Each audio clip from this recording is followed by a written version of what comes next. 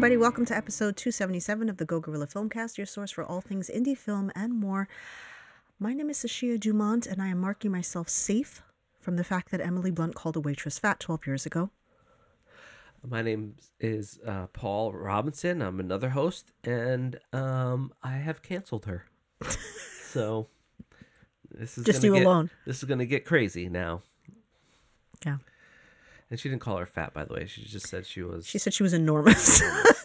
I mean, so what does that mean? Like an enormous personality? Yeah. That's what she probably meant. Yeah. Just her vibe. Her vibe was enormous. Yeah, that's all. Yeah. So, and you'd have to feed that personality from, like, the buffet. Obviously. That's probably what she was talking about. Yeah. I'm pretty sure they edited that whole thing to just mean that it was like was AI. her They huge. AI'd her lips. It was, you didn't know. Yeah. You didn't know. Yeah. We probably just canceled ourselves by making that a joke. But we've never shied away from saying controversial shit on the That show. we made a joke about someone making a joke? Yeah, it's like, God, that's not funny. And it's like, yeah, it's that, listen, was that her best judgment? No. Is that something that I would say out loud? No. But it shouldn't define her as a person. I just think it's like, this was 12 years. Can we just point something out here? The world is perpetually on fire, regardless of where you are. United States, Australia, Canada's always on fire, it seems. I don't feel like Canada's ever not on fire. Some part of Canada is always on fire. The world is burning down. Millions upon millions of crabs were unaccounted for. They just finally realized what happened. They disappeared last year, and they were like, oh, you know what it was? It was that the global warming and the sea warming up, they all fucking died. They starved to death because what they would be able to feed off of could not survive in the current climate.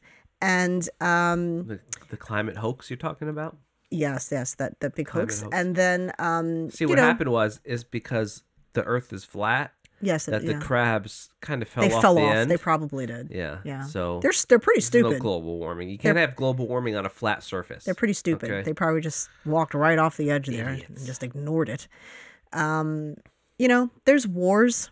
There's people dying, apartheid, starvation, poverty. Happening all over the place. A sex trafficking ring was busted this year, and the cop that helped them do it lived like 10 minutes from us. Yeah. So all I'm saying is, like, maybe priorities. Like, is this really, are we really going to give this that much attention? Yeah. Really? This is what we're doing. Okay. So it's like, is that a nice thing to say? No, it's not a nice thing to say. Everybody realizes that. But the amount of attention that this is getting to me is obscene.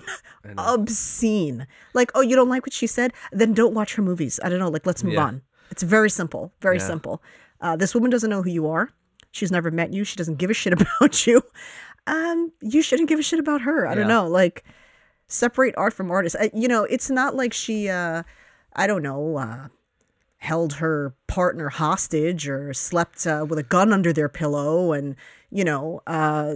fucking sexually assaulted people. Those people may be people that should be canceled, but aren't. They'll continue. They'll just kind of disappear for a while. They'll go on John Bernthal's podcast. They'll reinvent themselves. Boom, we're fine.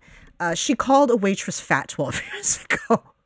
Jesus, like, we have really got to. But as in a description of her, not like she went to the waitress and was like, "You're fat, ha ha ha." She was just describing that in the context of a story. Yes, which is rude to do because it's obviously rude to do. Because look, her PR team was probably turning inside out, right? And this is the problem: is that, like, it was not the best judgment at all. And if I'm going to sit here, there's no way for me to sit here and say to you that I have not internally judged a person that I saw. I don't walk around,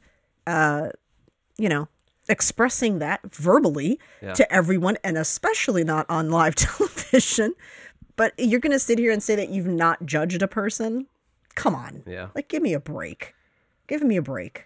Those who throw stones, what I mean? Like, it's just so unrealistic. It's hypocritical, and it's so unrealistic. And it's just like people just feel the need to be outraged by something. That have done way worse that are still way working. worse.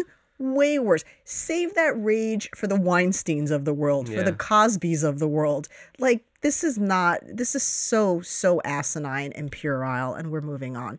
So, last week we had mentioned what's going on with A24, and we were going to touch base on that a bit. We're also going to talk about the 48-hour film project as promised. For those of you who may not be aware of it, A24 has decided that they want to pivot into a more commercial scene, which is ironic, seeing as their popularity rose because of more auteur filmmaking, if you will. And so they claim that that's not going to affect the independent side of things, but that they're just going to start taking on bigger projects. And it's like, well, that's like business talk for, we'll still make these things, but we're not going to prioritize them. I think they're trying to obtain the rights to Halloween, which, like, I don't care who, they didn't? Nope. I know they were trying to, Yeah, though. they didn't, though. I don't care who remakes Halloween. I'm over it. Nobody could remake that. Yeah. Okay, I'll tell you something. If Tarantino decided to suddenly take a crack at it, I'm fucking watching that. But I wouldn't be happy about the fact that it was Halloween. It's like, come on. You know, this is we embraced A24 because it gave us like this gateway into what we had missed about filmmaking and indie filmmaking. And now we're kind of leaning back into, well, this is what's going to make more money. Everything turns into what's going to make more money. And Well, I don't know. I feel I had read a couple articles about this because I wanted to educate myself before I said something, which I don't usually do, but I felt in this case, It's first time for everything. you know, why not educate? But so from my readings, which, you know, anything on the internet could be false or true, you never know. But from my research, limited as it may be, they were just valuated at like, I don't know, $2.5 billion or something. And so in order to maintain that, in order to maintain that valuation, they have to start getting bigger profit margins. And the only way to do that is to, you know, go down to doing like bigger spectacle movies. And I am, for the time being, as the time of this recording, gonna stay optimistic.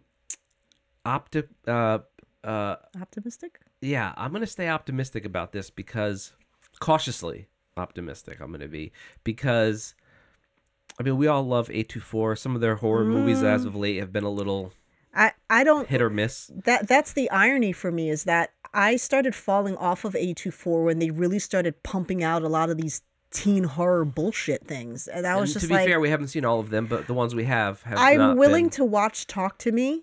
Yeah. I'm willing to watch that. I'm not fucking paying for it, I'll tell you that. Yeah. I'm willing to watch it, but like once you start mixing like in bodies, with Pete bodies, Davidson yeah. and shit, I'm like, I'm out. Like, I'm out. You're losing me. This there was never a shortage of that. There were always studios to pick that crap up. Why is that here? Yeah, here's why I'm optimistic. And you know, horror's kind of been Blumhouse, you know, indie horror's kind of been Blumhouse's little niche. So A24's kind of went in there. What's the other one? Sabanville, whatever that is. You know yeah.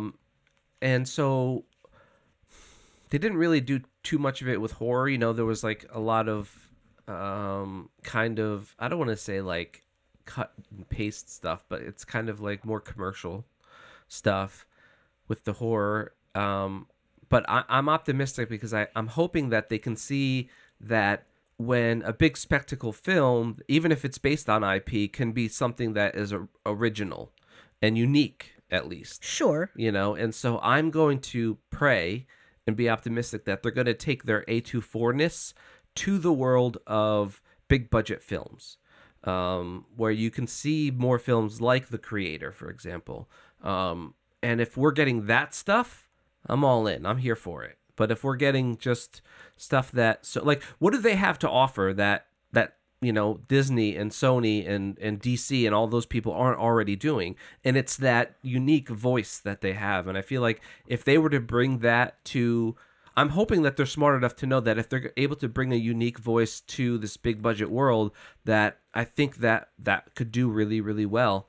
And they have to understand that you're going to have losses. There's no way to have bold films without failing, because just by the nature of it, not everybody's going to love it, right? So I don't know. I'm hoping that they kind of go that route, because they'll make, they don't make a lot of money, right? They are profitable, obviously, but they don't make a ton of money like a Disney or whatever, and they want to make more money. And I would never besmirch somebody for wanting to make a bunch of money.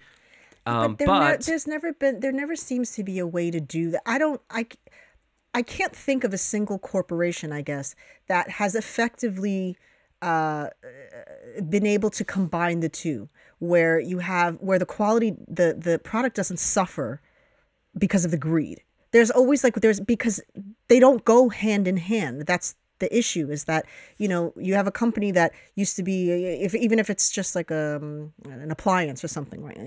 They want to make more money. And so then they have to start cutting corners on the actual product. So now the product is not as good as it once was. And it gets lost in the other products that are not as good as they once were, because everybody is cutting corners, or they're cutting people's salaries. And it's starting to become more like paid slavery at that point, when you start talking about warehouses and things like this, the Amazons of the world, if you will, that are just selling to sell. And so that's the problem, is that, like, when you hear about these companies where they go, oh, all of these employees are paid really well. Everybody has insurance. They have, paid time off, and they treat their employees like family, and blah, blah, blah.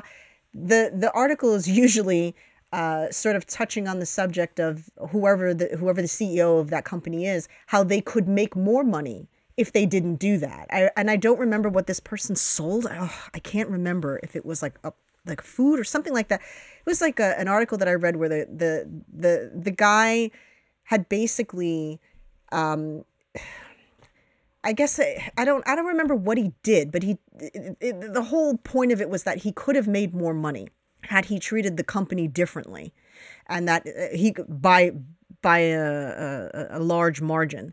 And he chose to put his employees first, and that everybody that worked there loved working there, and he was pleasant to work for, and everybody was happy and all that.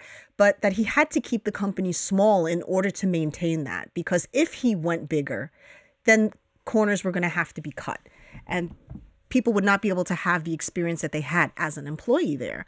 So I don't see how those two are going to go hand in hand. I hope they do, but like I said, since I was already I kind of felt like they were already starting to teeter when they were giving us these sort of run-of-the-mill horror movies. I haven't seen Talk to Me, so maybe it's amazing. I don't know. I'm never watching Bodies. I'm sorry. I will not put myself through that. But you started to see, it was a thing where, like, when A24 came out with a movie, we were like, oh, they came out with a movie, because you felt like there was time and effort being put into that movie. Then they started pumping them out, like one after, and then it was like, wait a minute, there's another one? Didn't they just drop a movie like 3 months ago? Now we got another one here, and then another one. So I was already kind of fearing what was happening to the company. And now you're jumping on the commercial bandwagon. It's like, all right. I mean, well, I hope they bring something more creative to the commercial world, obviously, but I have very little hope that is not going to backfire. It's going to backfire because greed always wins. Well, it's tricky because you look at films that are a little bit more creative, that are big budget, something like Creator or Green Knight is another example. Is a big Green budget. Knight's A24. Yeah, that's what I'm saying. Yeah. But my point is that a lot of the films that might have but do you know how many people budget... we've mentioned the Green Knight? Your turn. You've watched way too much of that podcast. You didn't do it right. You didn't do it right. You had such a good opportunity. You didn't do it right. I saw it rolling around in your head. No, but like my point is that though a lot of big, more creative, big budget independent films haven't done too well. Like the Green Knight didn't do too well. Creator didn't do too well. So that's kind of like a scary route. But I don't know. I just feel like a lot of stuff comes down to marketing, because you have to sell this. You have to sell this to people.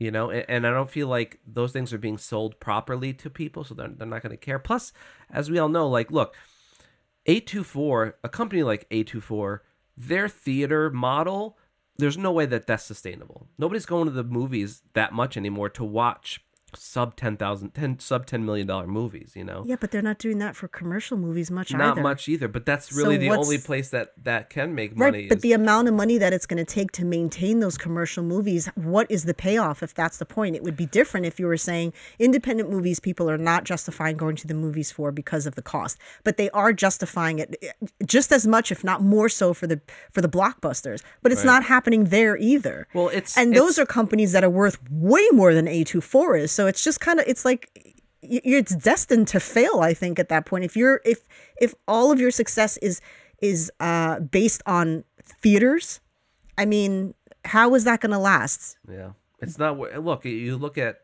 Marvel and DC. DC is rebooting. Why? Because all of their stuff is trash and it didn't work. Yeah. All of Marvel stuff lately has been trash and it didn't work. And so like, I don't know. I don't see how movies are going to save that. Honestly, I don't see the only thing I can think, like I was saying before, was like, we have spoken to so many people and mentioned the Green Knight because of the colorist, because he worked on our film, and people are like, oh, what is that? Which one? Now, people that are more on our level, they obviously know the Green Knight, but I've run into more people that didn't know the movie than did. So if that's their big movie, you know what I mean? Yeah. It's like, all right. I mean, so you kind of were swaying from the norm there with something like that, and it didn't work. Horror movies are different, and I think that the attempt to obtain Halloween is because, I'm going to make enemies here, but people who are solely horror movie fans, it's brainless. It's brainless. It's kind of brainless content. Yeah. Because and I'm not talking about people that like A24 stuff. You meet those people that they're like, everything horror, I'm into it. They don't care what it's about. It's just like that brainless content. Whereas if there's blood or gore, it's scary, I'm in. They don't care what the story's about. Character driven, doesn't fucking matter. They don't care. And there's a lot of people that are into it. They will watch something just because it's a horror movie. They don't care what the storyline is. It means nothing. It's like me with sci-fi. Yeah, sort of. And I'm very A24 with sci-fi. I'm me too. Very specific. But, you can't be both. I can be both, and I am both. No, you like everything. That's my point. Is you like everything, and so you're gonna have people that will watch Battlestar Galactica for some reason, right? And be like, "This is amazing," and it's like, okay, sure, and we'll like something that's good as that has a more serious storyline, or that's me. I'm sorry, I know that sounds horrible, but like I don't know how to explain that type of sci-fi, and those types of shows are very like I don't know, it's like I consider like bubblegum sci-fi. Yeah. It's bubblegum sci-fi. It rests on its genre, sheer entertainment, more and than that's it rests on the script or whatever. And, I think I could take that for like an hour and a half, but certainly not an entire series of that. I just absolutely couldn't. And that type of horror where it's just like, just throw the name out there and people will watch it. There's a lot of that. Mm-hmm. We've established that people don't like to think if they don't have to. And so I think that's kind of what they're going to. The kind of person who is sitting there like anticipating yet another Halloween reboot. Yeah. I mean, you got to find something else. There's so many things out there. Yeah, there was a director, Matthew Vaughn, who did, what did he do? Kick-Ass, maybe, I think. He wanted to reboot Star Wars and start all over with, like, he's like, we reboot Spider-Man and why? Stuff. And I'm just like, I just want a new take on something, Move the fuck on. Just move on. I want, like, original stories, and they can argue that original stories don't make as much money, and it's like they don't, and that's why I don't think this has to do with is slowly theaters. Becoming neither does IP, because that stuff is not that stuff is failing more than it's succeeding. But there's a bigger issue here, right? Like we're going, oh well, this doesn't sell and this doesn't sell. It's not about what you're making, it's about who your audience has become. And we can get into this argument, which we disagree on, but I think that ever since cell phones and iPads and the ability to just be entertained, in a moment's notice has ruined our attention spans. I don't think people are built this. When I said that I felt like cell phones and stuff were starting to ruin things, you were like, no, I don't think so. Well, and the theater experience, but no, I think it's ruined. No, it's not. But that's what I'm telling you. It has nothing to do with the theater. It's not about the theater experience, because if people will spend money on bullshit, Starbucks is a prime example of that. They could make that coffee $10, and these freaking psychopaths will still pay for that disgusting shit. A cup of sugar for $10 you'll pay for, and because it's something that they want, right? So you may see a shift. There'll be a shift because of the way the economy has gone, and it's ridiculous. But if they really wanted to go to the movies, they would go. The reason why people aren't going to the movies is because they don't have to go to the movies, because streaming is available. It's very convenient, and people want to be entertained 24/7. If you look at the way people function, asking the average younger individual to sit their ass down in a movie theater and pay attention to something without taking a fucking selfie or streaming it onto their goddamn TikTok or doing a dance to it in the middle of the fucking movie theater, it's like it's a test in futility. They absolutely can't handle it because everything is constant. Can't sit for an hour and a half and focus on something and not be on your phone. And we've seen this in the theater. In the middle of a movie, someone's checking their fucking texts or they're on TikTok. And it's like, what are you doing? Could you not separate yourself from that for this small amount of time to pay attention to the storyline? And the answer is no. So you're going to have less and less people that are doing that. When we go to the theater, the audience is mostly our age, like millennials and older. It's not really much with the younger people. You'll get a few scattered here and there. But it's like, you remember, you used to go to the movies and you'd be like, oh God, the teenagers are here. They're going to be loud and all that. That's really not a thing anymore. They don't fucking go because they don't have to. There's all this other entertainment. Yeah. And it's a mindset where people cannot just turn off their obsession long enough to appreciate something. Right, and when they're home, can do whatever. They could do whatever they want. If you watch that on TV, you can pause it and do your stupid TikTok dance or whatever the hell it is you're going to do, and then start it up again if you want, which obviously you can't do in the theater. And so it's murdered our functioning as a society. Right. It's not the movie theater. The movie theaters have always been bullshit. You know, they've always charged us way too much for popcorn and all that stuff, which, to be fair, and to some point, they don't make a lot of money off of these movies. So concession is where they get that. But that's always been like an inflated price. Yeah, if we really wanted to do it, we would. Look at the amount of money. People pay influencers to go do shit they wish they could do. This is where we are in a society where instead of saving our money and actually fulfilling that dream ourselves, we will go on someone's Patreon or whatever the hell they have, and we'll pay them to go have the experience for us. And then they fly to New York to eat a donut, okay? Like a turd burger. You're going to make the line. Now, you can't even get into this fucking place. This place will be so cool for like 3 months. They'll have the best business they've ever had until you move on to the next place, which is right down the block. Yeah. All right. And it's a trend, and it keeps going. And they don't do this on their own dime. People are paying them to live their best lives, so to speak. Yeah. I hate to use that term, right? Instead of living for themselves. This is where the world is going. This has been your episode of where it's interesting to see that our positive affirmation for the world. But do you know what I mean? Well, it always seemed like, and I don't know if it's if I need a Valium. And I don't know if this is because of COVID or if it's just the timing, the way things worked out, but it's interesting to see that mentality start to trickle into the real world, right? Where it's like previously you had people they didn't have any patience and they were always distracted, and so like that always was kind of like an online thing. You needed this, but if you wanted to go somewhere or do something, that generally still kind of existed in the way things had always been. But now it's like businesses, for example, some business will be hot and then for 6 months, and then it's nothing and nobody goes there. Yeah. So it's interesting to see kind of how, and to see companies take advantage of that, right? I think movies are tricky because if a movie does well and it becomes, a hot commodity, there's no way. Like in 2 years, by the time if they turn around quickly, they can get a movie done in 2 years. But in 2 years, nobody gives a crap Nobody about. gives a shit about that. You know, so we have short attention spans. Yeah. We're not waiting for that.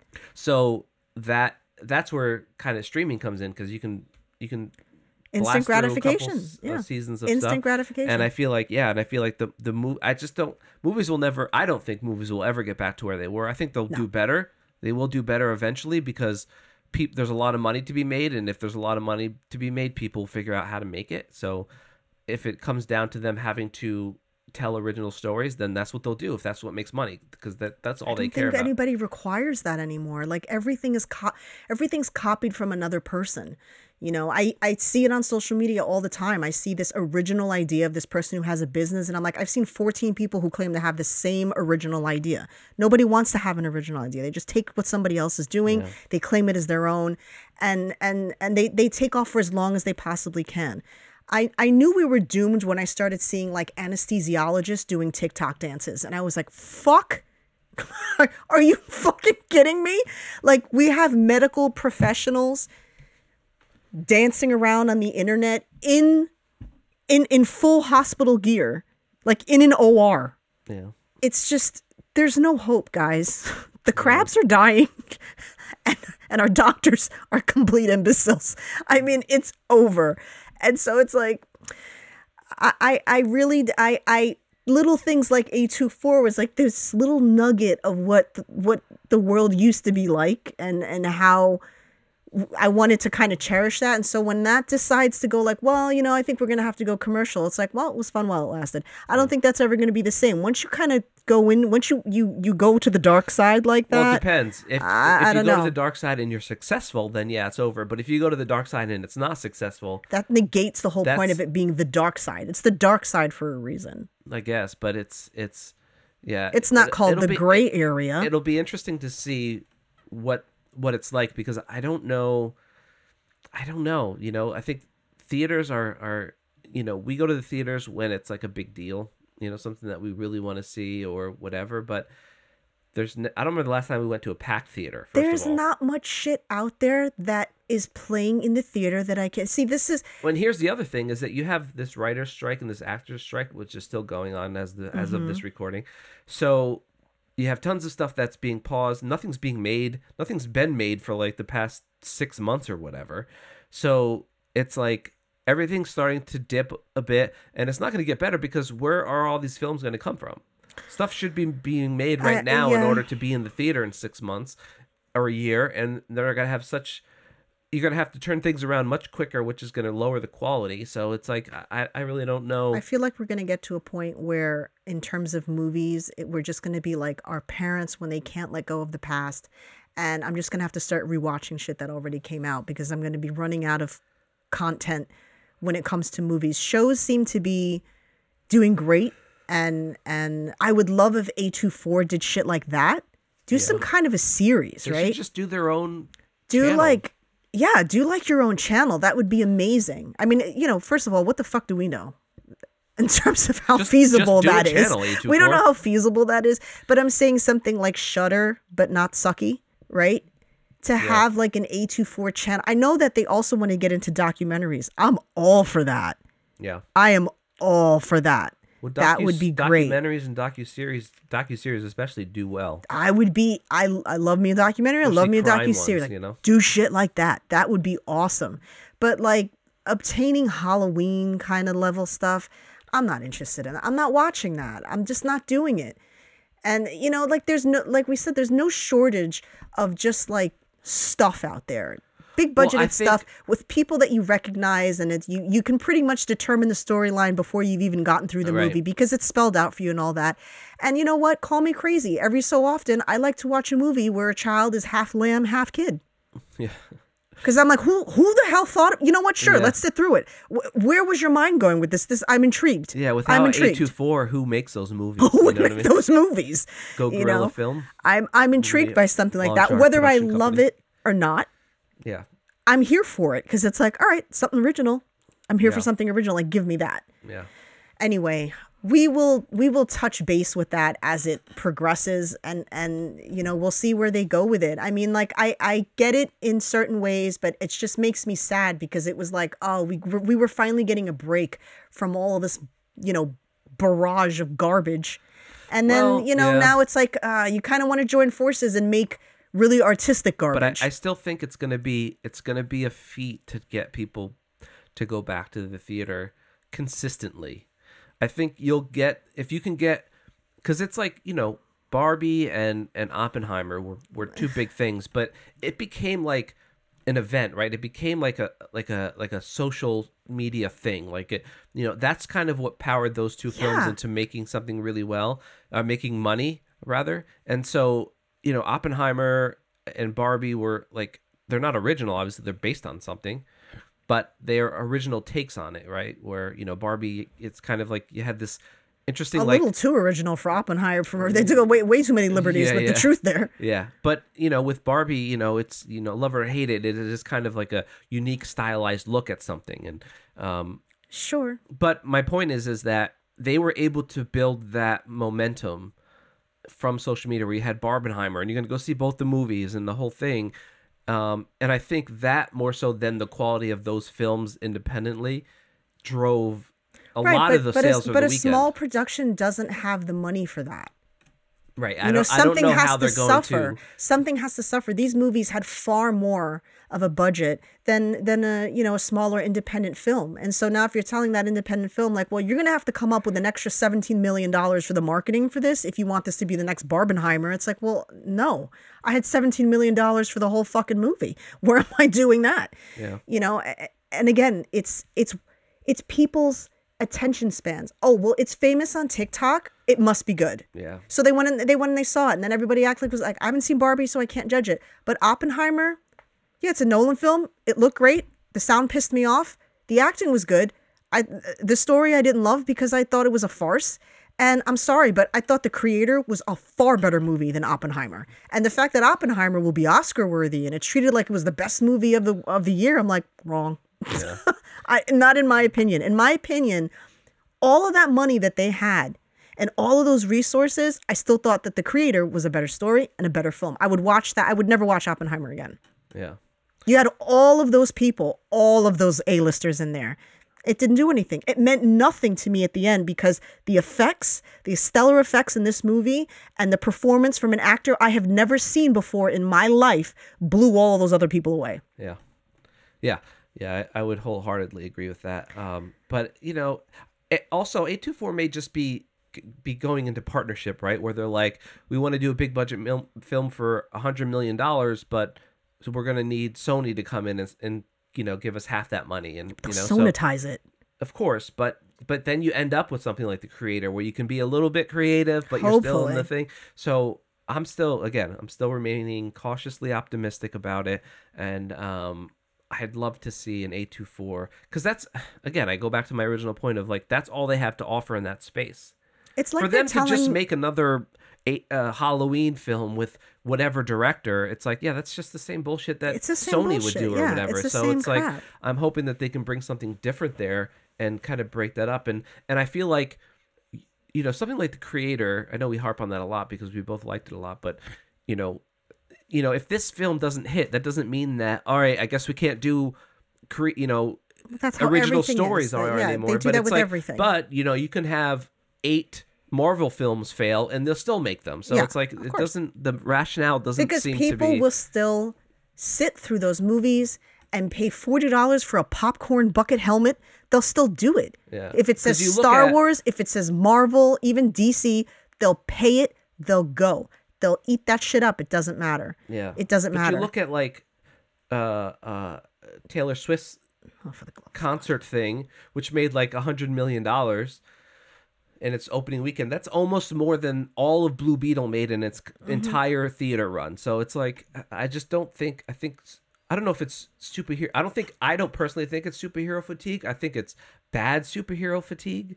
And people are sick and tired of seeing like these big budget, CG heavy films that don't have anything interesting to say or. Yeah, but there's also like Blue Beetle, those are like the redheaded stepchildren of the Marvel movies. Because if that was like another end game, if it was the end game, it would have made all kinds of money. Those smaller movies, those smaller characters, they're little spin-offs. They never make the same as the Spider-Mans Guardians and of the Galaxy that made a lot of money. Yeah, and but Guardians is big. Guardians to me is big. Well, Guardians of the Galaxy. World of but they have it's a star-studded cast. They make a lot of money. Blue Beetle has like, a couple familiar faces at best. Yeah. At best. Once you get something like Captain Marvel, well, now you got a girl, so you're going to take a dip there because you're going to have people dudes who aren't going to watch that immediately. So it's you have there's a tier to it. I don't know. The whole A24 thing to me is like your parents telling you that they want to be polygamists, and you're just like, all right, so we're bringing another. Okay, all right, so you're not paying attention to all of us. It's impossible. You're one person. All right, so it's like your dad being like, I'm bringing in 17 more siblings, and you're like, well, yeah, well, we're gonna wind up like the Browns. Yeah. So A24 is becoming Cody Brown. A24 is they're I just don't want them to Cody Brown themselves, and then they're gonna have that wife that they don't even associate with that wife. They don't even want them there. I used to love the crap out of that one. They don't even want her there. Yeah. And well, look, and that's what it reminds me. It's like you can't love all you. There isn't enough time in the day for you to pay attention to all these kids. That's what's gonna happen with A24. It's gonna be like, well, these are the ones that make us money, so these are the kids we like the most, and then you guys are all right. Well, look, we'll see you at Christmas. As long as they love all of their wives equally, they won't. But but we don't know that yet because it hasn't happened. So we'll have to see. They say they will. I admire your optimism, sir. But it's like if they want to go off and make big budget Halloween films or whatever, then great. But as long as if that allows them the freedom to continue to make those half goat children movies, then I'm all for it. I know your fear is that that's going to go by the wayside. I don't see how you can possibly sustain both relationships. Someone has to take the back seat. Someone's sitting in the back seat. We can't all fit in the car and be in the front seat. It's not safe. You can get a ticket. You can, because those auteur films in comparison are nothing. Someone has to sit in the back of the station wagon where there's not even a chair, and you're facing the back window that if someone rear ends you, dead. And that's where the goat children movies are going. But you spend $100 million to make a big budget movie, and that thing makes $600 million.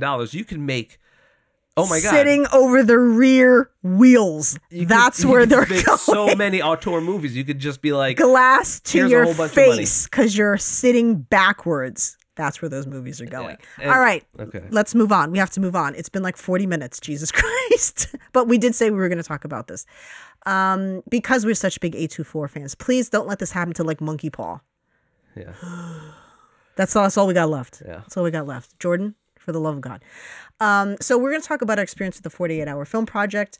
It's been scattered about. We didn't want to kind of keep talking about it here and there. We just wanted to like wait till everything was over and then boom. So this year we did not go to the location. I think the last time we mentioned this, it was because there had been a massive flood in the city. So we weren't sure what was going to happen. We were literally waiting for the email. Thankfully, they decided to do this virtually.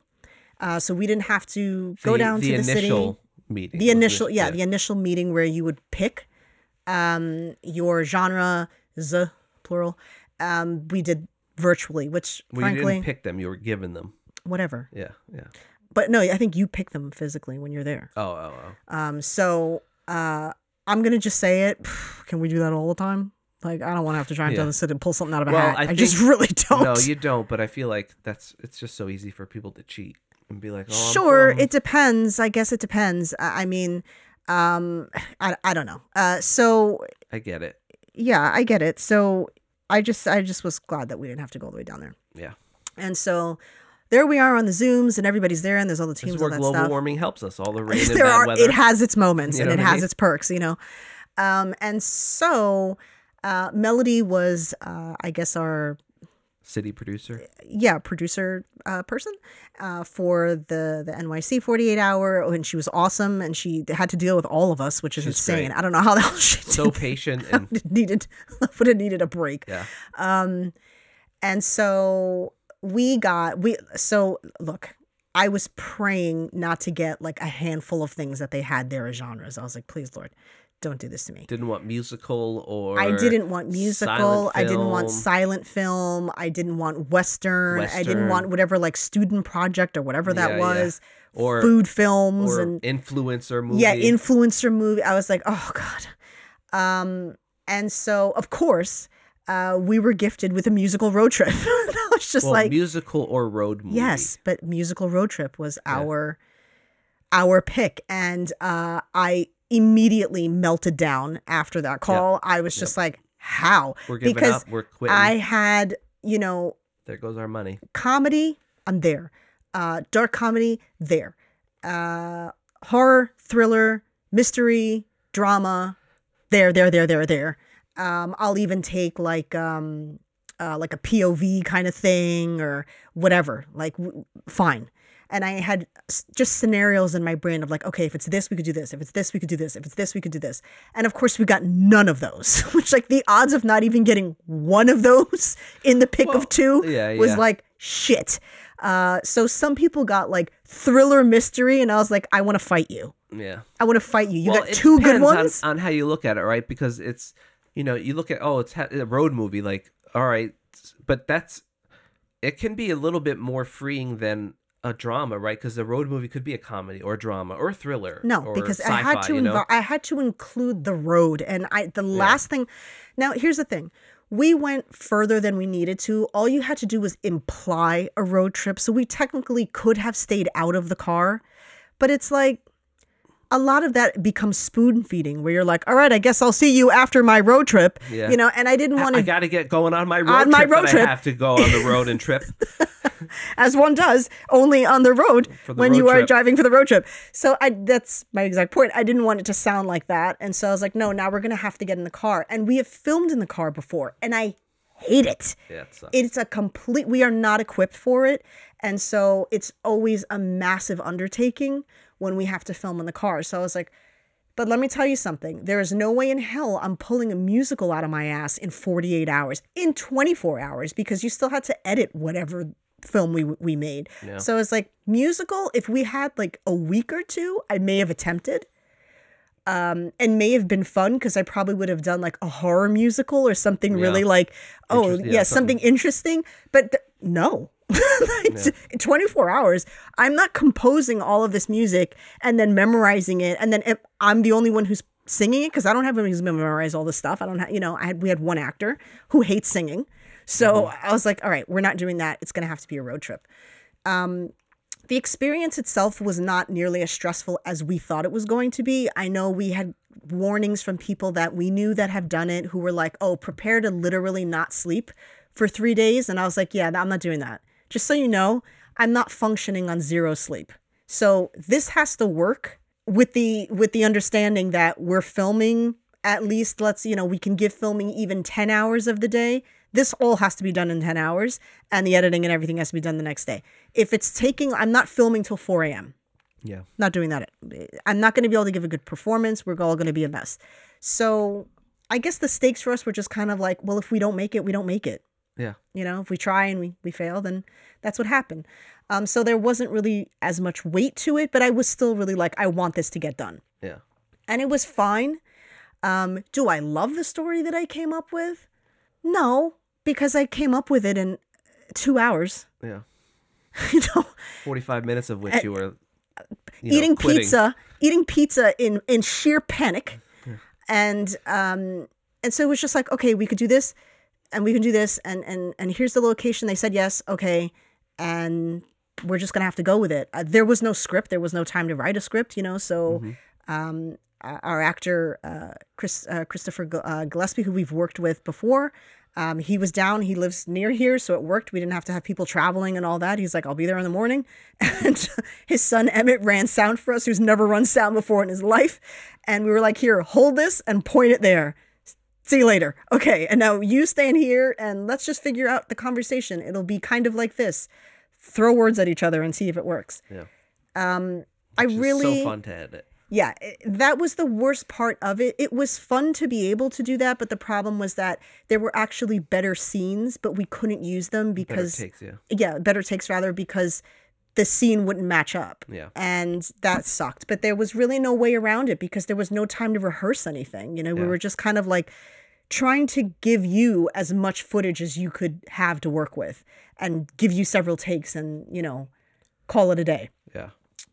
Because we knew we still had to do the car thing, which took so much time. Yep. And so we had an effect. Yeah. Right. So with the editing, it was just a matter of like looking at all the footage real quick, and not even all of it, but just kind of like just skimming through everything and understanding, all right, here they say this and then you say this in response, so that works. And then I have to find a response to that works. And that response, no response works. So let me change that response. You know, so it becomes this kind of your hands up in this scene, your hands down in this scene. Yeah, I wasn't even really paying attention to that stuff as long as the conversation made sense. So, and with that kind of time frame, you got to pick. All right, this one works, and I could have easily massaged that. I shouldn't say easily. I could have massaged that edit to be smoother and to be, you know, use some of the better takes possibly, but there's just no time. No. A lot of editing is just you putting a cut together and just feeling how trial and error. Yeah, and feeling how it goes and getting the feel and the flow of it all, and you don't really have time for that. So it's just a matter of like, it makes sense, it doesn't look horrible, let's go. So that part was tricky, but you did it. But it's also kind of freeing too, right? Because then, you know, like, I have to have this done by tonight, so I don't, you know, there's that part of you that's the perfectionist that wants to just tweak this until it's perfect, which, you know, never happens, but just tweak and tweak and tweak and tweak. But now you have this, you know, sometimes creating in a box isn't that bad. So that was kind of interesting to, I mean, I work pretty fast anyway when I edit stuff and when I work, but this one was like a huge turnaround because a big portion of the beginning of the morning the next day was finishing up the effect from the night before. So we shot the visual effect. Yes. We had we just shot a whole bunch of crap to kind of figure out what worked. So yeah, I think you edited that for probably like 5 hours. You probably gave that about 5 hours on Saturday, the Saturday night. Yeah. And then Sunday was getting everything together on everything else. And you were just, you were forced to go with what you had. You couldn't, there was literally no time to obsess about how much better something could be. There was a massive audio flub for us that we had to let go because there wasn't time to correct it. And, you know, not as bad as some. Yeah, I was going to say, but that was the thing. We weren't the only people that came across. In fact, everybody had some like audio thing that happened. And I also think it wasn't as big of, it was one of those things where like we noticed it, but I don't feel like anybody else kind of noticed it, because when I was watching it, I was like, oh yeah, that we did there. But I was like, I knew it. Yeah, so. It may not have been as obvious. I mean, you know where something is. There was a film we watched where we literally heard the director say to the actress, okay, now pick up your phone. That was not the dialogue. And we were like, whoa. Walk out of the scene. Did we not want to, we had no time to take that out? Yeah. So, yeah, you know, it's like, you got to prioritize I think that was the most interesting thing to see, is that people were so much more likely to let audio mistakes by than visual mistakes. Yeah. When it should have been the other way around. But maybe it depends. It just depends. I don't know. I thought again, not to say that they made a mistake. I'm just saying, like, you know, ideally you want it to you want your audio. The thing was that when the audio went out on almost everything we watched, or the audio didn't sound great, I picked up on it every time because audio is so important. It's so important. So we were in the first block during the viewing, so we didn't get to see the other two blocks of films. I think Melody was trying to find a way for everybody to be able to see each other's stuff, which would be cool, because we'd really like to see. There were things that we didn't obviously get to see, so like we would like to watch everybody's films. But there was one film in our group, these poor people, that got silent film, and I don't know what the other thing was or if they used them both, but one of them was silent film. So either the other thing was worse than silent film or they incorporated it and we didn't know. I was terrified of that, and I thought they did a really good job with it. It was like a fire a smoke detector that kept going off in the middle of the night. And there was like one point where they're trying everything to get this thing to stop, and it goes into this like comedic thing where they're trying to like exorcise the demons out of it. And it was very entertaining, and I give them a lot of credit because that is tough. It is really tough you have to have only your physical expression to tell a story and get across in under 7 minutes. It's a huge undertaking, and I props to them, because I probably would have been like, we're not doing it. There's no way. So that was really, and then there was like the guy who was the fish, who had a really funny way of delivering his lines. It was really interesting. We got to meet other actors and filmmakers and all that. I guess the one thing that surprised me about it was that I guess I was always under the impression that people who participated in the 48-hour film project were like film people, actors, writers, DPs, like in the field. And to know that there were people that weren't filmmakers at all and were just like, oh yeah, we'll just make a movie. I was like, really? Yeah. There was a couple of teams that were just like doing it for fun. Just did it to do it, and I didn't know that, so I was like so confused at one point, because I was like, "What do you mean you're not in the business?" Old coworkers and their mom had made a film, but they're not filmmakers, and they just did it for fun. Yeah, it was just wild, mother and daughter thing. Yeah, that people were just like making a movie. Yeah. So that was really interesting to like kind of see what came of somebody who doesn't have experience in this. Yeah. So we did win for your effects. Best special effects. Best special effects. 6-hour special effects. We did, it's weird. Like we're watching this in the movie, and then, so behind us was a real fun group of people. I say that really sarcastically, and their movie, played, I think it was 1 or 2 films after ours, possibly, or the last one. I don't remember. But their need to add their commentary really loudly, not knowing who was sitting around them, was kind of interesting to me. It was just like, really? It's so like they sort of Emily Blunted their way through that entire screening. It was like no inner monologue at all. Yeah. A movie would end and they'd go, that was stupid. Yeah. I was like, wow, awesome. So I was curious to see what they would say after ours, since we were getting the play-by-play on their feelings through every single fucking movie. Which we didn't get a negative comment, so I guess yay for that. Yeah. The effect that you pulled off at the end was sort of how the story started for me. As soon as they said road trip, I was like, I already know what we're doing for the end, because I wanted to have an effect like that, because you had done something like that before. Mm-hmm. And so... And I had a lot more time. And so we were like, okay, so I built the story around the ending scene. We're going to put this up on YouTube, because we did also flirt with the idea of throwing it through the festival circuit. But honestly, it's not, you don't create these films because they're going to be your best works. It's a challenge, you know what I mean? So in order to clean this up, to go through hundreds of dollars worth of film submissions, especially after the experience we had this year, I'm not really too... excited about doing that. So we'll, you're going to clean it up, obviously take out the audio mistakes, and, we can go through footage a bit more with a fine-tooth comb and maybe get better scenes going. But we'll throw it on YouTube so everybody can watch it. I'm not going to run it through a festival for another year. I don't care to do it. Yeah. What not to do at an award ceremony: when you win something, maybe don't scream "winner coming through." Yeah. And flick your hands at everyone around you. Yeah. Maybe just don't do that. I don't know. Yeah, it was whoever you were. It was interesting. Most people there were just, normal. Most people were chill about it. But there was definitely a few groups there that were like, you knew that they did not agree with the decisions that were made. And their faces said we were up for 3 awards. We won one. Yeah. And that's great. That's fine. Hey, listen, it's better than winning 0. Yeah, and so we're grateful that we won anything. We're grateful that we're just nominated.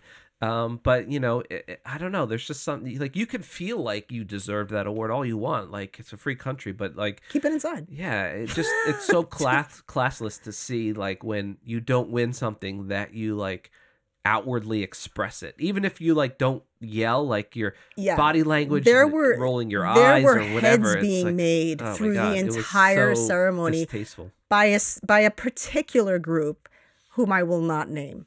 But there were a lot of nominations for them, and I was aghast at how just unbothered they were to just make faces and roll their eyes when they didn't win every single fucking category. It's like, just because you're nominated for a lot of them doesn't mean you get to win all of them. Yeah. You're nominated for them. Maybe just be happy with that. And so it was kind of like, wow. And you're going to get that. You put any group of people together like that, that's what you're going to get. But there were also a lot of cool people there that weren't acting like giant fucking babies about it. So like, yay, yay for that. But I was just kind of like, it was the secondhand embarrassment for me where it was like, just acting so entitled to it. And then like they did win stuff. And then when you win, like acting as if you've won $50 billion. Yeah. Guys, it's a piece of paper. like I'm no just shade to 48 Hour, obviously. No, it's a very it's but honorable it to be. It took from what it was. Like this is about celebrating you Because making this film, but it's like look, no one's handing you an Oscar. Chill out. Yeah. Chill There's out. Something about that. Like I'm all for celebrating your wins in life because, sometimes it feels like they don't come very often, but there's a very fine line between celebrating your win and then mocking the loss of others. It almost feels like you're celebrating so hard that you're almost like bragging. It becomes very braggy. Almost? And so what I'm saying, the line becomes, so it's like for me, we won and we're just got up there. Thank you very much. Hey, thanks. Yay for us. And that was that, but some people win and they're like, fuck yeah, baby. We're the fucking best, man. And so it's like. And again, they got the same piece of paper we got. So I was like, I don't know why. Your paper's not any bigger than my paper. Should we be more excited? I'm not sure what's happening here. Did your piece of paper come with $100 bill? Because mine didn't. Should I get up for special effects? Yeah, baby. Yeah, baby. You suck, and you suck. Your VFX suck. Your VFX suck. Like, you might as well just do that. Yeah. It never ceases to amaze me just how immature people can act about things. It's like, I mean, and on the flip side of that, to sarcastically say like, look, you didn't win an Oscar, except when people win Oscars, they don't even do that. Yeah, I mean, some have, but not jokingly. Usually. Yeah, like joking, but nobody has gotten up from winning an Oscar and then pointed at their fellow nominees like losers. It's like you don't do that. You could be excited and you can be happy, but like, oh my God, you need to bring it down like 14 notches. You're way too excited here. Way too excited and just like icky about it. Again, no shortage of that. Yeah. So actually, okay, so a better example of the point that I'm trying to make is that we've gone to so many film festivals and people have not really done that. Your film, whatever, they say your name and people get up and they clap. Everyone claps.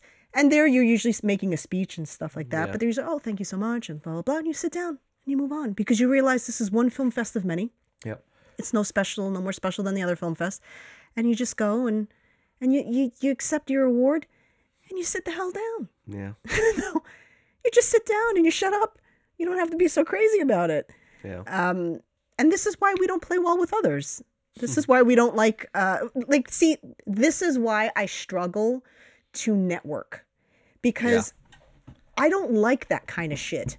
And so I can't talk to a person like that. I don't know how to talk to you. Yeah. I don't know how to talk to you when you're like, yeah, I've been working on this film for like 6 years. 6 years. You've been working on this on a 30-minute film for 6 years? Are you kidding me? Yeah. How?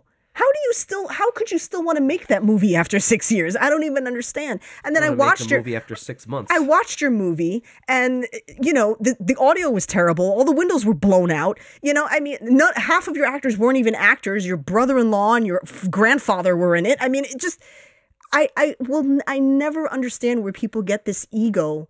Yeah. Like an ego for zero effort. Like, give me something. A zigo. Zigo. That's the official word for it.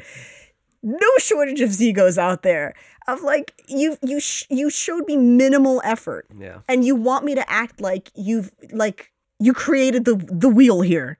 Yeah. I mean, seriously, humble yourselves. It's, we get nominated for shit and we're like, oh, that's nice. Always succeed. They do somehow. I don't know this. But that's the problem, is that when I'm stuck in a room with these types of people, I don't want to communicate, not even for the sake of being fake.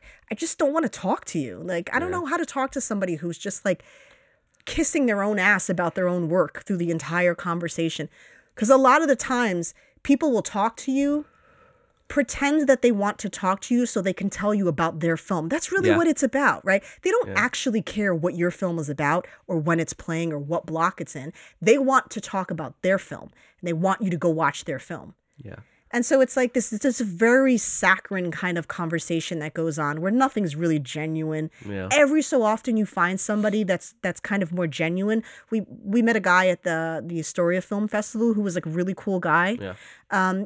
It's not that it doesn't happen, but it's just that the majority of people that we've come across, that it's like just massive, massive egos. And I'm like, I don't even want to like feign interest in whatever the hell it is that you have to say right now. Yeah. When somebody will approach you and be like, oh, I see you made like a little movie. Well, hopefully we got some people from our side to come in and watch it for you. Good for you. Thanks. Congratulations. I don't know what we would do without you. And we've had that happen. Obviously, that was, we headlined a feature, if you will. Yeah. And, this dude had no qualms with being like, yeah, I brought a bunch of people that came up from California to watch my movie. So now you have more people in the audience for your piece of shit. Yeah. Thank you. You're so kind. Are those cookies over there? Let's go get some. You were more excited about the cookies than whatever the hell that guy had to say. Yeah. And rightfully so. So this is gonna air after the Mystic Film Festival.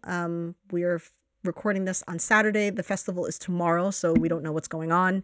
But it is one of our absolute favorite festivals to go to, so we're very much looking forward to it. So we'll talk about that next week as well. Yep. And we always have a really good time there. And we're looking forward to watching everybody's stuff. Like, honestly, I always like... I was looking through a lot of the trailers and stuff like that. And, I like Mystic because they seem to focus more on people that are serious about making films, even if they're new to it. Yeah. It's, and I appreciate that. It's not just like, oh, this person picked up a camera and recorded something, so here it's in the block. They're a bit more selective about stuff. So it's always like really exciting and as corny as it sounds, like an honor when we get into that film festival, because we know they're more like-minded and they take it seriously. And so it's like, we stand to lose against some good films, and that is always exciting to us. Yeah. I can't wait to lose to good films. Let's do that. Yeah. And so it's been a trip so far. I think we have 2 or 3 more that we're waiting to hear from this year in terms of festivals. And then we have a handful coming up next year.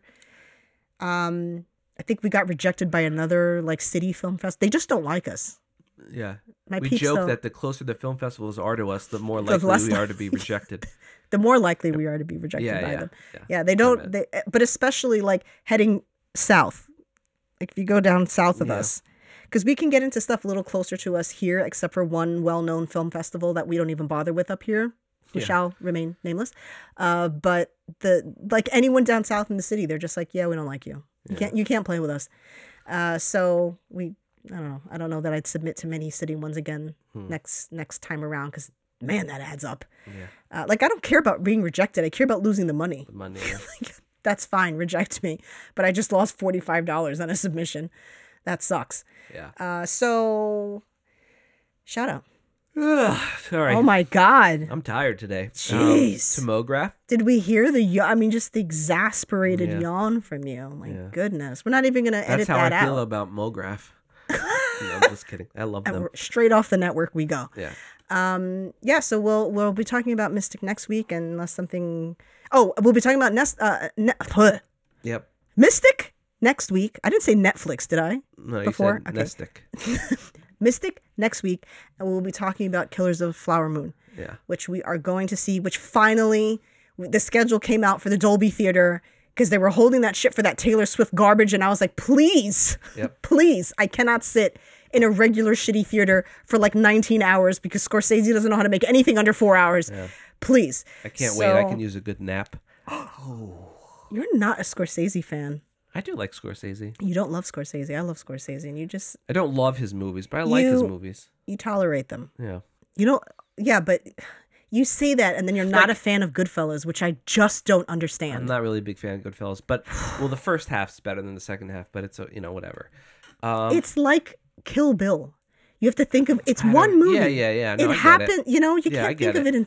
But it's in acts. I know that he's an amazing filmmaker. I'm just not a big fan of the stories that he tells. You don't like the mobster stuff? Yeah. Well, this isn't mobster stuff. No, it's not. I love... Not all of us. You love Shutter Island. Shutter Island's amazing. Yeah.